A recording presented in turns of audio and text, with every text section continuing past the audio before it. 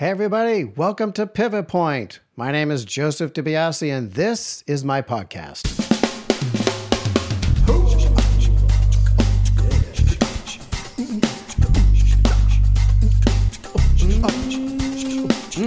Hey everybody, welcome back to Pivot Point. Thanks for tuning in. I just love all the feedback that I've been getting from you. Thank you so much for last week's feedback. It was great. It was a great show. A lot of you responded. So look, if you want to respond to Pivot Point, I have an email. It's called pivotpoint@jsdibiase.com. That's JSDEBEASI. Now, I'm laughing because when I was a kid, my mom used to spell the name on the phone. Who is this? So she would spell it. D as in David, E as in Edward, and I'm not going to go on. But I find that I do the same thing. And exactly, D as in David, E as in Edward. Only when I get to the end with the I don't say anything. I want to say something. And honest to goodness, I have no idea what my mom used to say.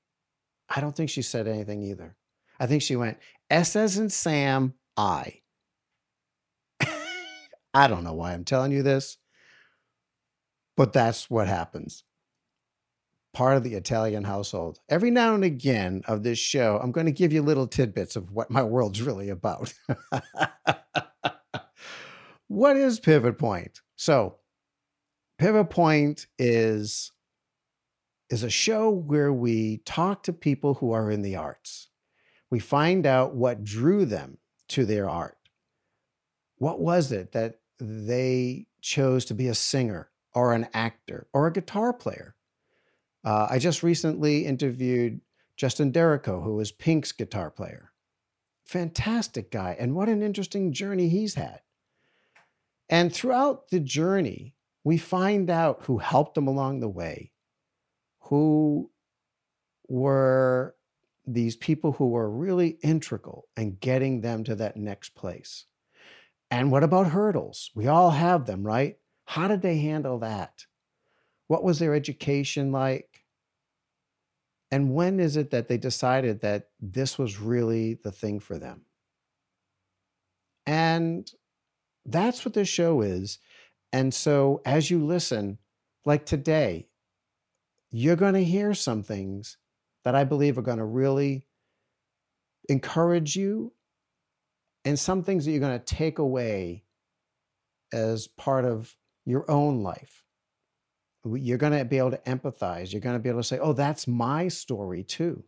Maybe it's just that part. So that's what Pivot Point is. So today's guest is Kyle Fritz. Now, you know Kyle Fritz Management. You know Kyle Fritz Management. Kyle is an actor's manager. He's also a producer. But more importantly, he's an amazing human being. Now, I know, Kyle, you're going to say, stop. But it's really true. So how did I meet Kyle? I met Kyle because over the pandemic at the beginning, last summer, he started to do a class. Now, it wasn't a class about the techniques of acting. It was the business of acting. And I was like, oh, yes, please. I've been in the film business for a number of years. I understand the business side of a composer, the business side of a music editor. And as I've been acting, it's a mystery. And this is what I learned from Kyle. First and foremost, after every class, when we shut down the Zoom, I said to myself, this is really possible. And it's not just this is possible, I'm going to act in a student film or maybe an indie, low budget, no budget feature film. This is possible to work on a primetime show or a major feature film. It's all possible. And it's really, you know, it's about your talent, of course, and how hard you are to work it. And like a musician, you got to get in that room and practice, you know? I'm a trumpet player. If I don't play and I get asked for a gig, yeah, I'll be taking the next plane home. So the thing about Kyle is he taught. I was going to say he teaches. He taught about really what's your type? How do you make sure that your resume and your headshot are all matching your type? How do you dress for your type? How do you write a cover letter that's going to match for your type? We did mock conversations when you go in and meet an agent or a manager. Tell me about yourself. Well, what's expected there? It was just fantastic. I came away with so many tools. And during that class, I kept on saying to myself, man, I really would love to get this guy on Pivot Point. And because I want to know his journey. And it was months later that I finally decided what could possibly happen. The worst he could say is no. But fortunately, he said yes. And Kyle, thank you. So what you're about to hear is Kyle's story and some remarkable transitions in his life. And I don't want to give any of it away. So here you go. This is Kyle Fritz and I talking about his pivot points. Take it away, Kyle.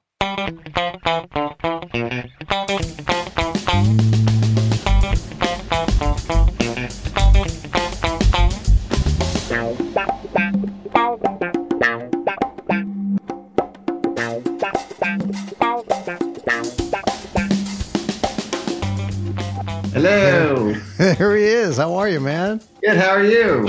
Good. Let me just lower some volume here. Well, welcome to the show, my friend. Thank you for coming. Thank you for having me. My pleasure. Yeah, of course. So one of the things that I'm always curious about is where did you grow up? And did you have siblings? And the third question is going to be, when did you start to know about your artistic expression? Wow. Okay. So I grew up in a little border town called Yuma, Arizona. It's it's for people who don't know, it's on the edge of California and Mexican border. Actually, it's really right in the corner. Very small town, about 50,000 people in the regular summertime, and in the winter we get tons of winter visitors. So it's like it triples in size and population during the winter months because the weather is so nice there. Mm-hmm. I suppose you've heard a lot about Yuma lately because the former president was down there a lot on the border, and there's a lot of border issues going on down there. So it's been on the news a lot, which is funny to me coming from such a small town. But yeah, that's where I started out. And was it more of a touristy town then for those particular months where people come in, people come out, and what was that like? Well, it was kind of it was really older folks that wanted the warmer weather. So they were termed affectionately termed snowbirds. And they would as it was such a tiny town, we really didn't have the infrastructure to hold everybody. So they'd come in their RVs and their trailers, and they would really sort of take up a lot of space and made it very difficult to get around. But it was a huge part of the economy, so it was important. But it wasn't like, spring breakers or anything like that. It was right. Yeah. And were your folks involved in that kind of business or no? No, my family was in the beverage business. My father and his siblings owned Pepsi and Budweiser in a couple of states, and they were bottling companies, and that's what they did. So, Okay. yeah, growing up, I worked for that company. I started out like washing back in the day before they did sodas and boxes and stuff. They did them in huge metal tanks. And so I would wash tanks. I would get up at five every morning, wash syrup tanks. And then I was also the quality assurance manager. So I would have to test the soda, swab everything, and make sure everything was sanitized and ready to go for a day of bottling. So, Wow. yeah. That makes sense that you would be QCing. I get that. Wow. And siblings?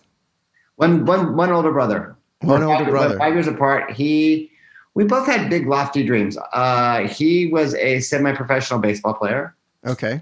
And now he's in the beverage business. He followed in my father's footsteps, although they no longer own those businesses anymore. He worked for somebody else. But and I always wanted to be in the entertainment business. That was always my dream. And when did you first know that? Like, I mean, I'll share this with you. When I was younger, I have an older brother. He's about 2.5 years older than I. And he started playing trumpet, and you get to that age where, okay, fourth grade or so, what instrument do you want to play? And so he played trumpet, and he never played it. It was just sitting in the bedroom closet. And I was younger, and I always go, I can play that. I can play that. And when it came time, I told my parents, I want to play trumpet. And they long since turned it in. And like, no, we went that way with your brother. Like, no, I can do it. And they got me a trumpet, and that's my main axe, So that's so funny. I played trumpet as well. Oh, is that right? Yes, I did. Oh my gosh.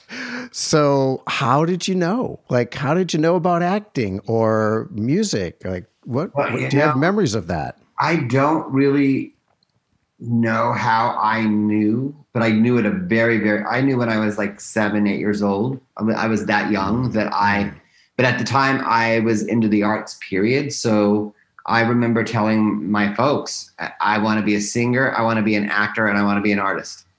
I can't sing a note, so that wasn't ever really going to happen. And I was just okay I was more of a crafty guy. We didn't really paint that well. And so I really got into just the acting thing, but I had a really supportive family who just really pushed me to get out there and do it. Wow. Yeah. That's fantastic. Not everybody can say that. No, at one point when I was a little older and I was getting more realistic dreams, I thought, well, maybe I want to be a lawyer. And my mother said, oh no, I want you to be your uncle's a lawyer and he's an asshole. So you could be an actor. I was like, really? Okay. That's great. Now, was your mom involved in the arts at all? No. Well, the only thing that she ever did was she was she had run for Miss Yuma County in her youth, and then she ended up being involved in pageants. So she was like the chaperone for Miss Arizona. Okay. She would do this. She would do that. But no, I kind of had to figure this all out on my own. Mm-hmm. I was lucky in that. Well, lucky and not, and my husband still gets on me about this because I had an opportunity that I really didn't know. They also had a house at the beach in Leucadia, California, and a condo, and they were across from a very famous director. And he was an English director, and they would talk to him, and he managed to get me into RADA. Wow! And at a high school, and I was going to go to RADA, and I chickened out and didn't go. Wow! And my husband is so mad because all his dream was to go to RADA, and he couldn't even get an opportunity. And I just blew it off and went off to Arizona State and studied theater there. But wow! Well, so for those who are listening, tell them what RADA is. RADA is the Royal Academy of Dramatic Arts in London, actually, and it's a very prestigious acting school. And it was something that, knowing what I know now, I would have gone. Well, yeah, sure. Hindsight. Yeah. A young guy from Yuma, Arizona. I didn't have a lot of role models, and I didn't have a lot of insight into the industry and what things really were. So that was all stuff I had to learn. Mm-hmm. When I ended up going to ASU and I started really getting involved in the theater program, I started coming back and forth to LA during my semesters and summer break and studying out here at different classes. Mm-hmm. And then I started to learn stuff. And then at Arizona State, I took a Meisner course. Mm-hmm. And then I learned about Sanford Meisner. And then when I left Arizona State, when I came to LA, Sanford Meisner was teaching out here, and I was lucky enough to get into his program. Wow. And I did his two-year program. It was incredible. It's just incredible. But I did finally get my opportunity to study with a great, amazing person. It just took me a roundabout way to get there. Well, it's funny, the pivot points that happen in our life, like that was a big thing for you to have that opportunity. And just because of, I think you said it was fear or whatever, it just didn't have the role models. It took you in a different trajectory. And that's how life is, you know? Yeah, and I'm super grateful for that trajectory because I was kind of an immature kid. College was great for me in the sense that it gave me time to grow up a little bit and be prepared. And I had a blast in college. I moved into the theater world very quickly and had a really good time. But coming back and forth to LA in between semesters or summer break, I started to get some traction and meet some people in the business. And I didn't know anybody in LA. And so then my senior year, it was my senior year, and I had one semester left and just like 6 units to get, and I bolted. Oh, no kidding. Yeah, I bolted because I got an agent out here and things were happening, and I was like, I'm going. Yeah, right? And then I studied with Sandy for 2 years. That's what I did as my sort of final act. Do you think that the lesson from when you were younger and then missing out on an opportunity and then having this opportunity played into that decision going, I'm going? Yeah, I felt like, well, I didn't. The truth is that I was terrified to move to LA because I really didn't know anybody. But I felt like the traction, I had gained some traction, and I was like, I have missed an opportunity before. I'm not going to, as much as I didn't want to go, I had some major stuff lined up in Arizona. I was supposed to be the lead in a couple of their main stage plays, and I was all set to go. And something in my heart said, you've got to just do it now, or it's not going to happen. Mm-hmm. So I did. And that's what I did. That's awesome. I love that you did. And well, I'll get back to that. I just love that you had this courage, the chutzpah to just go after it. And having been a student in your class, I hear that same go for it, you know, and don't go small, go big. Yeah, you just have to. But it's scary. I mean, as I do talk about in the classes that I was teaching, anytime I feel a part of a fear in my gut, and I know, and I don't want to do something because I'm fearful, I always know I have to do it. That's sort of my. I do that gut check of, oh, you don't want to do this, you need to do it. And that happens. You got to just walk through the fire. And that happens. I mean, literally, when I moved to Los Angeles, I had a buddy of mine from college. We loaded up a U-Haul with all my stuff. We put my car on a tow, and we had a dog and a cat, I think, in the cab. And he dropped me off, unloaded all my stuff in the middle of Hollywood. I haven't left Hollywood since, and this was in 1990, I believe. And I threw all my stuff in the middle of Hollywood in an apartment, and he shut the door, and I all of a sudden could hear all these sirens going off and gunshots. Oh my God. And I'm this little kid from Yuma, Arizona. Well, I thought of myself as a little kid from Yuma. Sure. 24. That's still young. That's still young coming into a big city like this. That's like being dropped off in downtown Manhattan. Yeah, it was crazy. At Hell's Kitchen. I remember calling her because I'm very close to my folks, but especially my mama's boy. And I gave her a call, and I just was talking to her, and she could hear the siren. She goes, "What the hell's going on?" And I said, and I just burst into tears. What have I done? You know? Yeah. What have I done? What have I done? You know, that's such a great place to be. My very first acting class, I drove to the class and I yelled out loud that same expression. What have I done? I don't know. I've said it quite a few times in my career. Oh man.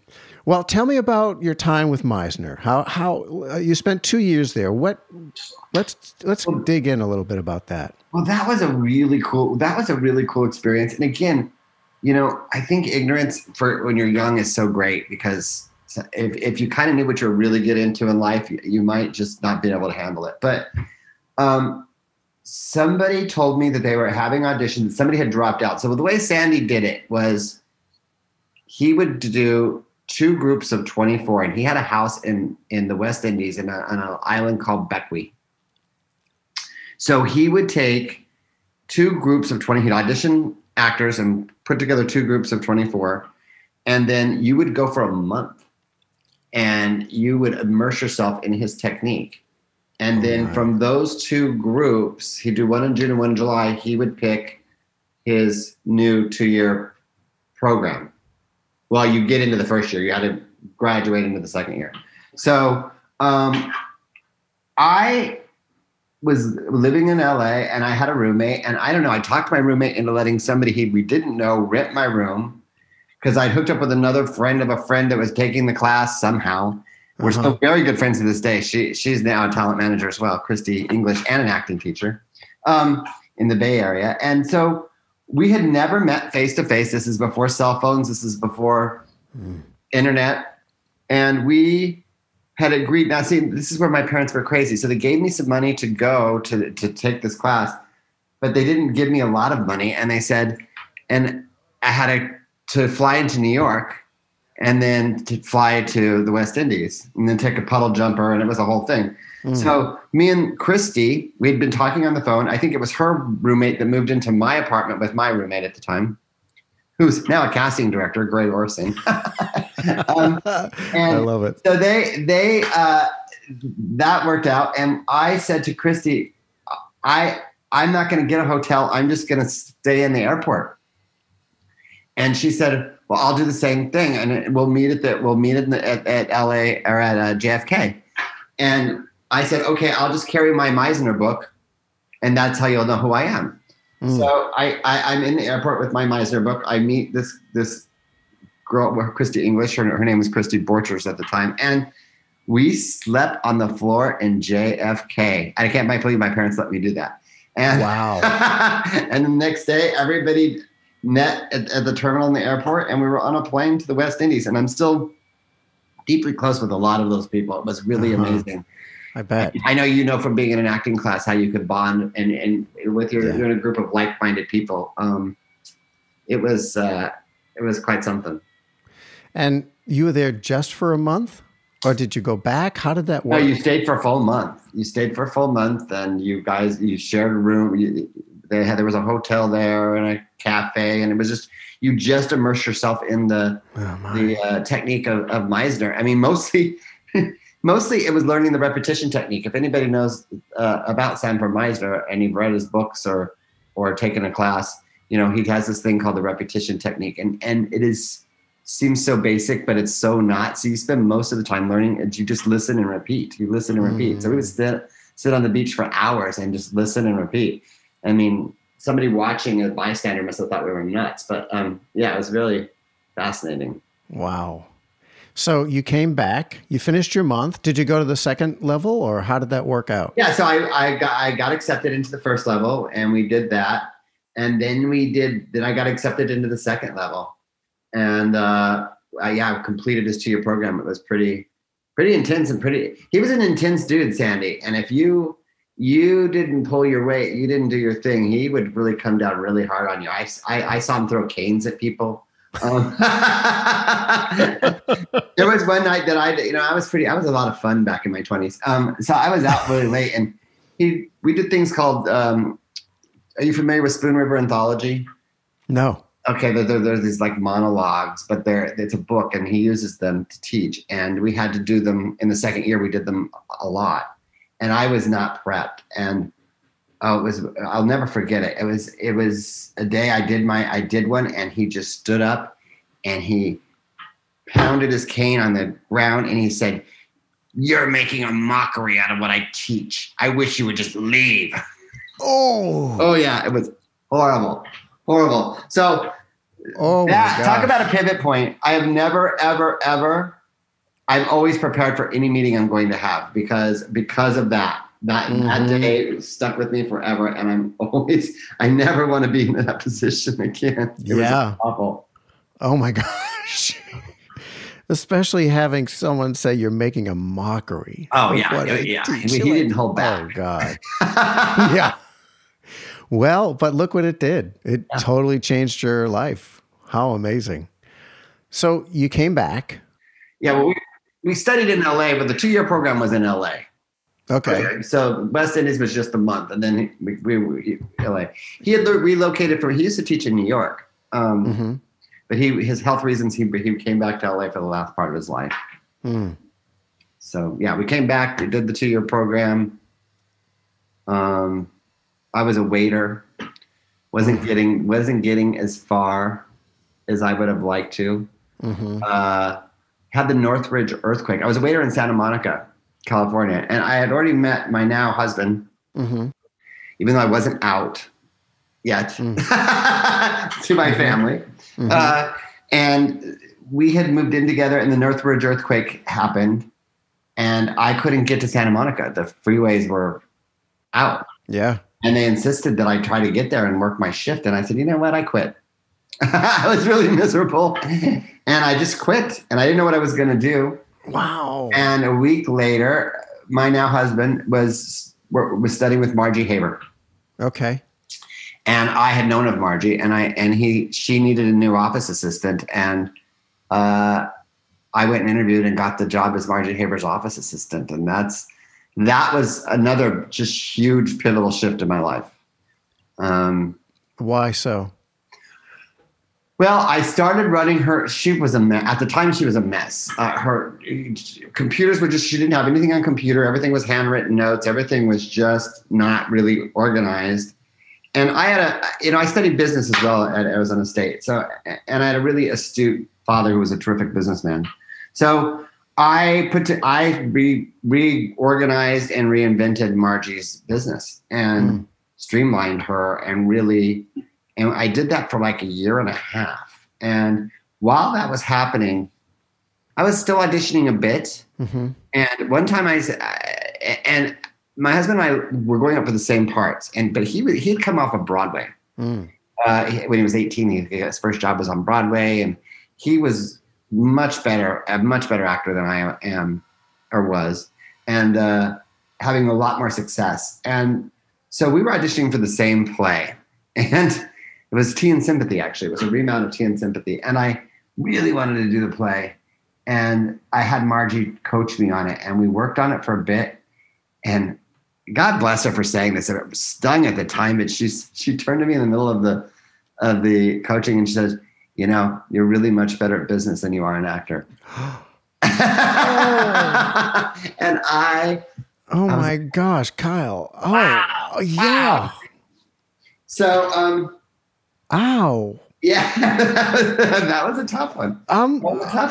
I'm kind of stunned that someone would say that. Remember it. You know, that's what's really funny. We don't remember how sometimes we impact people, you know. But anyway, at that time, my husband Jonathan had he did Star Trek Next Generation, and he started doing all of these personal appearances. And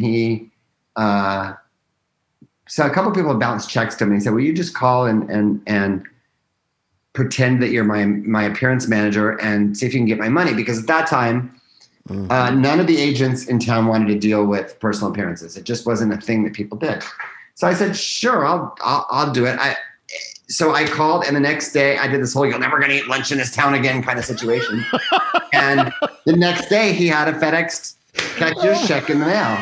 And so I was already toying with the idea of getting into management, because at that point I am working with Margie Haber. I'm getting to meet all these wonderful young actors in town. And it was something I was very interested in. I was interested in management, and I was interested in producing. And I never said I quit being an actor. I never said I'm not going to be an actor. I just saw the path that was put before me and took that road.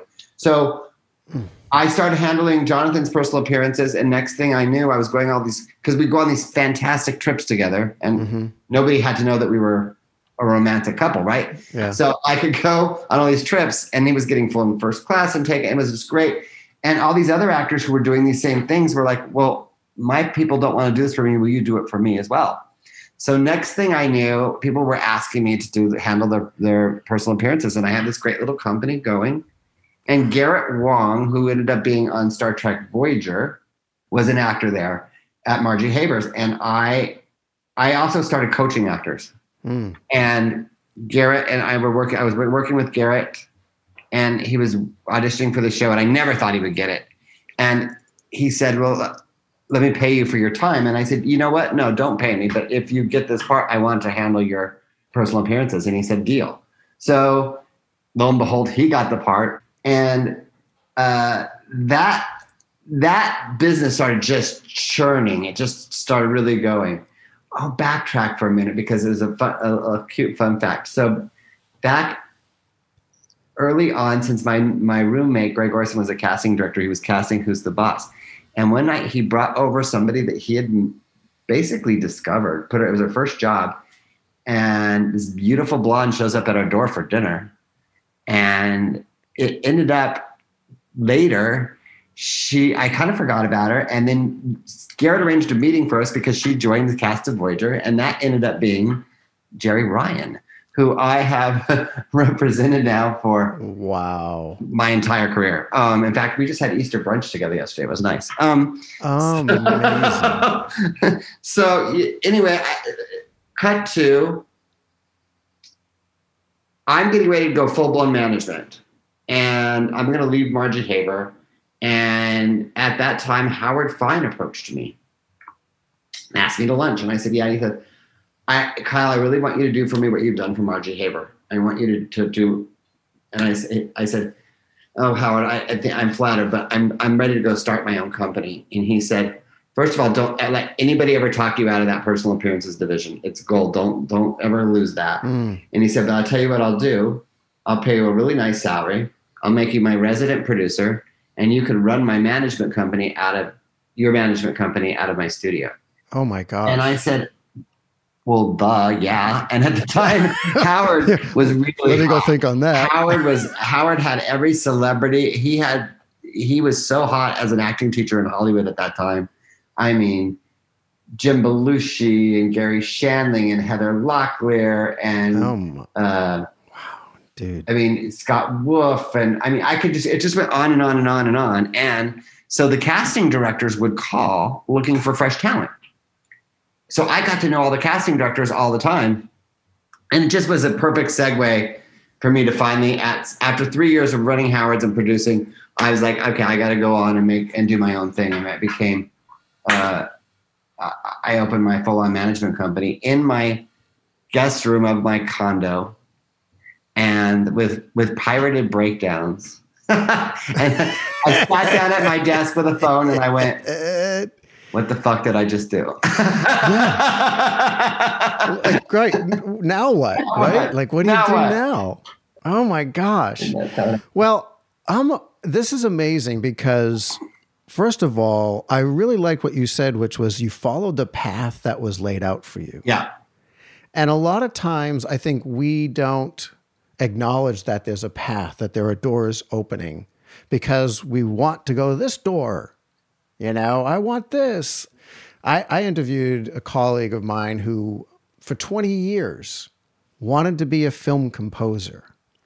And after 20 years, started to say, okay, what else is there? And so many things opened up for him. Wow. And he started to follow that path, and he became an accomplished music editor, an author, a teacher. He's written curriculum for UCLA. I mean, it's amazing. And he still can write and at his, when he wants to. And that has always stuck with me, that story, because I often ask myself, what are the paths that are open? Like, what's that open flow?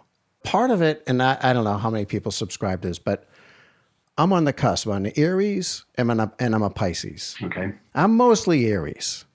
Like if there's a door, let me put my head down and let me ram through it. As I get older, I'm starting to realize, that cusp of Pisces, maybe just start going with the flow a little. Start going with what's open before you, because not every door you're supposed to knock down. No. So I hear your story, and again, I am like, wow, that's such a great lesson. And look what's happened.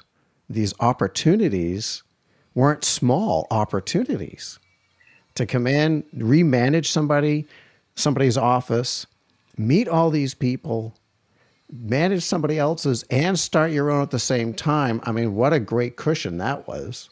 Yeah, it was pretty amazing. And, I went to go back a little ways. I went to Howard. Howard had, at that time, Howard Fine had opened his new studio on Robertson, or on Melrose Avenue. And I went to the opening of that because at that time then my husband, Jonathan, was studying with Howard as well.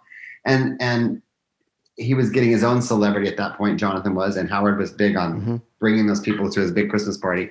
And I walked into Howard's studio that day and I went, oh my God, I knew nobody made an offer. I knew I was going to end up running that studio. I don't know how I knew it, but I knew it. And I also knew what a big opportunity it would be. But, I got really lucky. I had the personal appearance thing in my belt, and that was making me a really decent income at 24, 25 years old. And then Howard offered me a really nice salary on top of it. So I got really, really lucky. And if you're ever, you find a lot of mentors in your life, I think. If you're ever lucky enough to work with somebody like Howard Fine, I mean, you just know when you meet somebody that's going to just shepherd you and take care of, he really taught me. He taught me a lot. He was a great acting teacher, but he was a great life coach. He taught me about ethics. He taught me how to be a great boss. Like one of the things, I just remember him really taking care of me when I first started working there, giving me a huge bonus I hadn't been there a year, and I was like, oh, the generosity was incredible. And I think that that's an important lesson for anybody, is like the generosity will come back at you. And so I try to be generous with my time, with my money, with my life. I really try to err on the side of generosity as much as I possibly can. Yeah. Did you, at that time, ever feel like, boy, I really do miss being in front of the camera? No. That is the big, amazing thing, is I never thought I could want to do anything else but become an actor. And now, listen, so when I decided to teach these classes over the pandemic, my biggest thing was I don't want to be on camera. I really don't want to be on any kind of, and now I'm saying yes to it because I'm feeling much more comfortable with it again. But I don't want to be an actor, and I don't miss being an actor. But one of the at the beginning of the pandemic, it was another moment of trying to figure out what I wanted to do what we were going to do. And my husband was baking bread. He was baking sourdough bread. And he was on a show called Major Crimes and The Closer, and we become very close with a couple of the producers. But Michael Robin, who's now a producer on All Rise, he has a show on called All Rise. But we went over to them, and we're really close with this family. We took them some sourdough bread, and we were just talking. And I'm like, yeah, I'm batting around this idea of these classes. And he was like, I was like, but I don't really want to be on camera. You know what I mean? He's like, you need to do it. You need to do it. And I'm like, really, Michael? He's like, do it. So he was kind of my final push to do it. And boy, do I not regret doing that. Well, and for one who has taken your class, I'm so glad that you did, because it's changed. I can't tell you how much it changed. Well, I can. It solidified type, really nailed it. It solidified how to really craft the resume and how to have all of this stuff aligned: resume, headshot, and reel. I mean, that's just the beginning part. Learning about the business side and having such that your attitude about business was also so enlightening, encouraging. After every class, I always felt like this is possible. I love that. And, I think my takeaway, first of all, it's made me a better manager as well. I'm noticing that it's reinvigorated me. I'm paying attention to much more detail, but what I think it did for a lot of the actors, because so many of them have had a little success story after the class. I feel like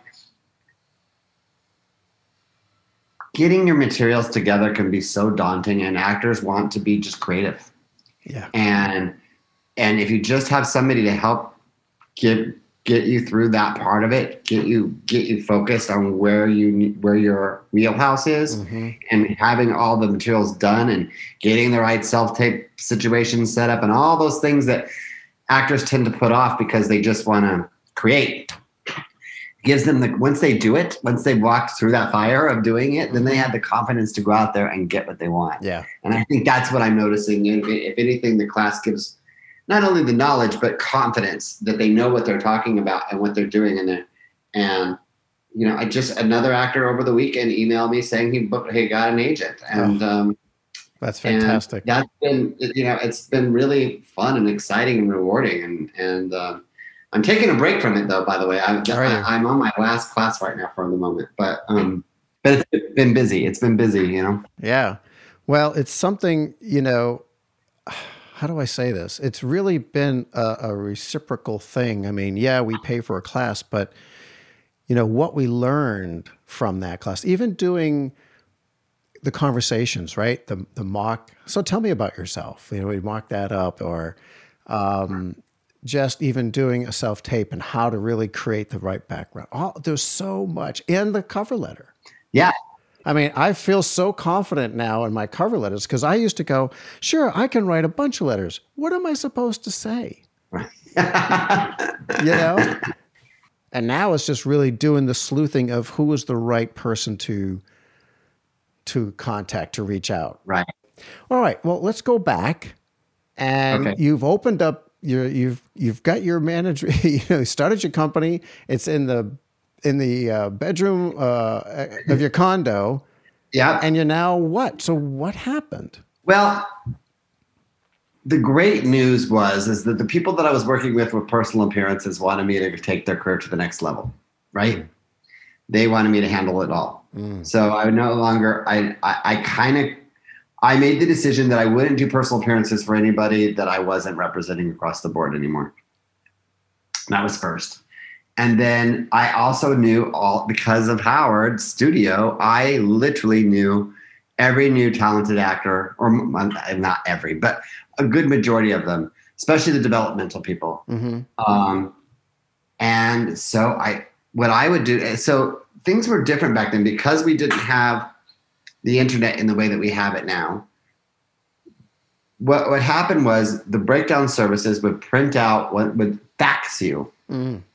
Once a day, they would fax you. So what I ended up doing was you have to get, I think, 3 agents to write letters for you to legitimize you as a legitimate talent manager in order to receive the breakdown services.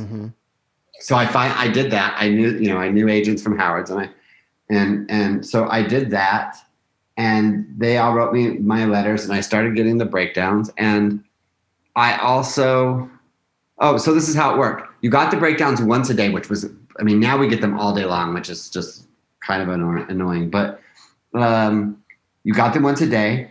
You would go through and mark all your actors down, and then you would pull their pictures. You had hard copy pictures. You printed their resumes, stapled them to the back. I wrote a cover letter to every single casting director on the submission that day. So it would take an entire morning, and then the messenger service would come around with 12 or 1, I take that back. That was later as I became more successful, as I didn't have a lot of resources. What I did was I would take my submissions, and I get my husband, Jonathan, he'd get in the car with him, and he would drive me to all the studios. And I'd talk myself onto the lot. Or if the casting director wasn't on a studio and they were on an office, I'd walk my way to there, and I would go hand deliver my submissions, and I would talk them into seeing my people. Wow. And yeah, talk about ballsy. That's awesome. So that's how I got to know a lot of them, because they would then have a face and a name. Nobody who had the balls. I don't know how I even had the guts to do it, but I would do it. And that's how I got a lot of my relationships, because they had a face to a name, and they knew me from working with Howard. And so it just evolved. And then a lot of the actors came with me from Howard Fine's studio when I first left. And then word of mouth, and it just, Yeah. I also was really picky because of my background, because I studied with Sanford Meisner, because I ran Margie Haber, because every Monday night I watched Howard Fine's Monday night acting class, because I had to pitch it to the actors when it was at the break. I knew talent like the back of my hand. I could see it. I just knew it. So, and because of my acting background, I knew how to help them. I knew how to give them notes. I knew how to talk to them. I knew how to communicate with them. And I just was extremely fortunate that my dad gave me the business skills. Yeah. Yeah. So amazing. What an incredible journey. So how long did it take you to grow? Was it a year, 2 years, to a point where you're going, okay, now I need to start turning people away? Well, because of my work, I always turned people away. I was always I always decided to have a smaller list I always said that you're only as strong as your best actor. So I really I've never had more than 20. I think 27 was the most I've ever had at one given time. When did I start? I was always very particular about who I was going to represent. And that's what I tell actors. When you're looking at people to represent you want somebody that you can really feel proud represents you, that you feel like they represent who you are. Yeah. And I wasn't going to work with an actor that I didn't feel was going to present me in my best light when I fought to get them through a door. That even if they didn't get the part, even if they weren't having the overnight success, they were going to go in and deliver. And that's kind of the secret of my success, which is I just had this keen eye for talent, and I knew how to get them through the door. And I also stuck with people for quite some time. I have a girl who's on a show right now who was 4 years without a single success, and she nailed a series regular, and she's doing great. That's awesome. So you've got to believe in your people, and you've got to be, I'm in it for the long haul. That's why I don't just walk into a relationship with an actor. It takes me a minute, and I have to really feel confident that they're going to be successful. Yeah, I hear that. That makes sense. Tell me about a hurdle. Tell me in this journey, which sounds wonderful and yet at times incredibly scary. What were some of the hurdles that were like, oh shit? Well, boy, a particular hurdle. I can just say that every time you feel like you've got the fish up to the boat, a lot of times they fall off the hook. And that happens a lot. And I think the hurdle for me is to get up and just keep doing it, to keep trying it, because the show business is a tough business. And it's not like you go study to be a doctor and then you're a renowned surgeon. You could study for years and never get anywhere. Or there are times when I have 6 or 7 people on a series at one time, and you're riding really high, and then everything's canceled and you've got nothing happening. And it's just riding those waves. I've been fortunate that I've had some really, consistently working actors, including my own husband, but there's been battles. I will tell you, I can give you a hurdle with Jonathan, my husband, Jonathan, because I don't think he'll mind me telling the story. So I did not choose. He's the one person that I really didn't choose to represent. I chose to marry him, but I didn't choose to represent him necessarily. His agent and manager sort of left the business at the same time, and he was having a little lull in his career, and so I decided that I was the best person to fix that. And I even took him because he'd been on series, and I said, we're going to start you all completely over, and we are going to I'm going to have you do a couple co-stars because he went from being, and a lot of young guys go through this. So they go from being this young actor and they're not, and they play younger than they are. And that's what he did. And then he wasn't quite the man yet. He hadn't quite, he didn't look like he was 21 anymore. And he didn't look like he was,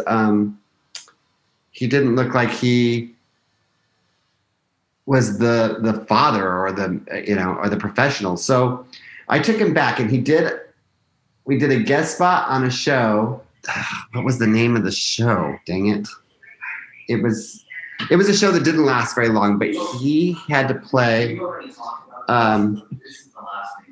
he had to try to play a trans person and in a dress and the full thing. I know it was very hard for him, but he did it.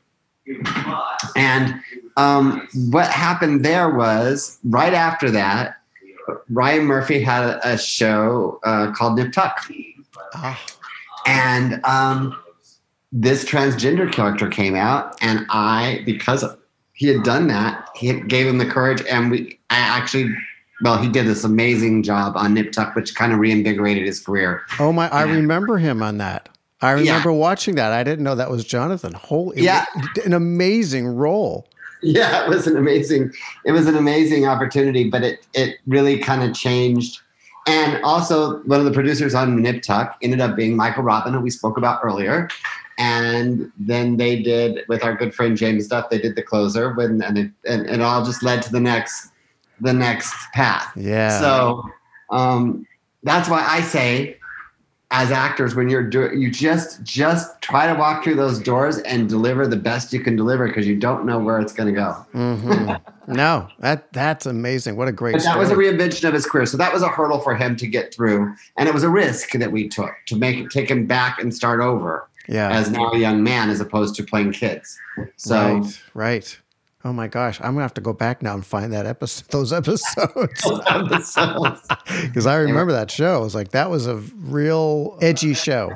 It really was. But today he wouldn't probably be able to play that part because they would want somebody who's really trans. But all right, I know we need to wrap. I want to be sensitive to your time. The last question I want to run past you is the mindset. What have you done to encourage yourself throughout all of this? Times of, is it by just, oh shit, I got to survive? Survival alters ideology, so you just go do stuff. Or, are we talking about pandemic times? Are we talking about all throughout your career? All throughout your career, where things were just harder, or maybe there was some doubt. Did you experience doubt? Or was things rolling? I mean, what was the mindset behind this? Oh yeah, well there's always there's always ups and downs. And also for every win there's a negative, as usually. Like for every time somebody succeeds, you're telling somebody else they didn't. So there's a roller coaster being a manager. You have these super highs at one moment, and you can be at a super low with somebody else in another moment. So it's about, you have a lot of therapy. I'm a really big believer in therapy. Yeah, me too. So, and especially when you're in a job where you're also helping somebody form their career and how they're going to, and you're going to guide them. You want to make sure that your own house is in order as well. So, through the rough parts, there have been days where you're like, I don't want to get up and go do this. And you just push through it. And then next thing you know, you're having, the time of your life in London at the biggest Star Trek premiere you've ever been at. my And you're gosh. like, oh, this is why I do this. Yeah. This is why I do it. Or somebody's winning an Oscar. Someone's winning it. This is why I do it. Yeah. So the wins are big and the lows are low, but you just have to make sure that you have a support team around you that can help get you through it. Mm. And I think that's for everybody, not just actors. Yeah. So well said. Kyle, thanks, man. I do appreciate you taking out your time. I know you're very busy. And so, I really appreciate this. This was really great to hear your journey. My pleasure. Thank you for having me. I'm not used to talking about myself so much, but there you go. Yeah. Well, I'm glad. All right, my friend. We'll talk soon. Thank you so much, Joseph, and have a great, great rest of your week and stay safe and healthy. Thank you. You too, man. Do you see what I'm talking about? I mean, there's just something about what he's experienced in his life that brings a focus into the business side. And he has such empathy for all of his clients. And he works hard. I mean, he's the kind of manager you want. He's somebody who's going to be on your side. And what a trajectory. My goodness. I love when he said, what was it? Just, I saw the path that was put before me and I just took that road. There's something to think about. All right, next week, you're going to hear the story of Dan Navarro. You remember Dan Navarro? Of course you do. Lowen and Navarro. They wrote the song that Pat Benatar sang, Being There. We all know that song. But you're going to hear Dan's story and what he's up to today. In the meantime, take care of yourself. And remember, if he's doing it, why not you?